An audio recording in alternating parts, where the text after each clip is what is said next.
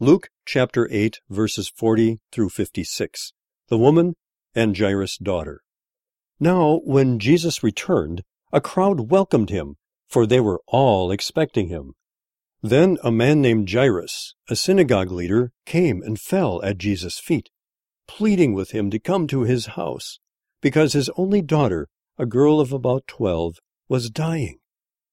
As Jesus was on his way, the crowds almost crushed him, and a woman was there who had been subject to bleeding for 12 years, but no one could heal her.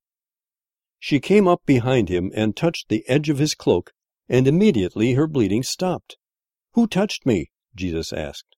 When they all denied it, Peter said, "Master, the people are crowding and pressing against you." But Jesus said, "Someone touched me.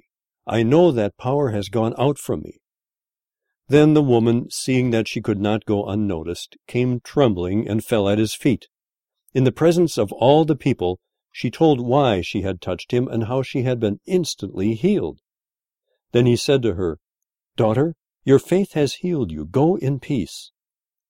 While Jesus was still speaking, someone came from the house of Jairus, the synagogue leader. "Your daughter is dead," he said. "Don't bother the teacher any more."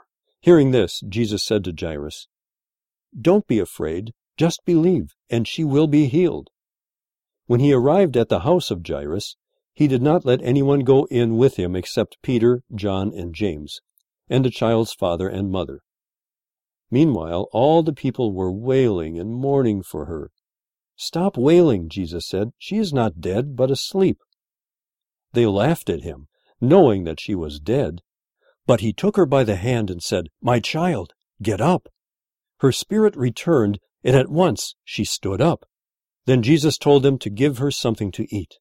Her parents were astonished, but he ordered them not to tell anyone what had happened.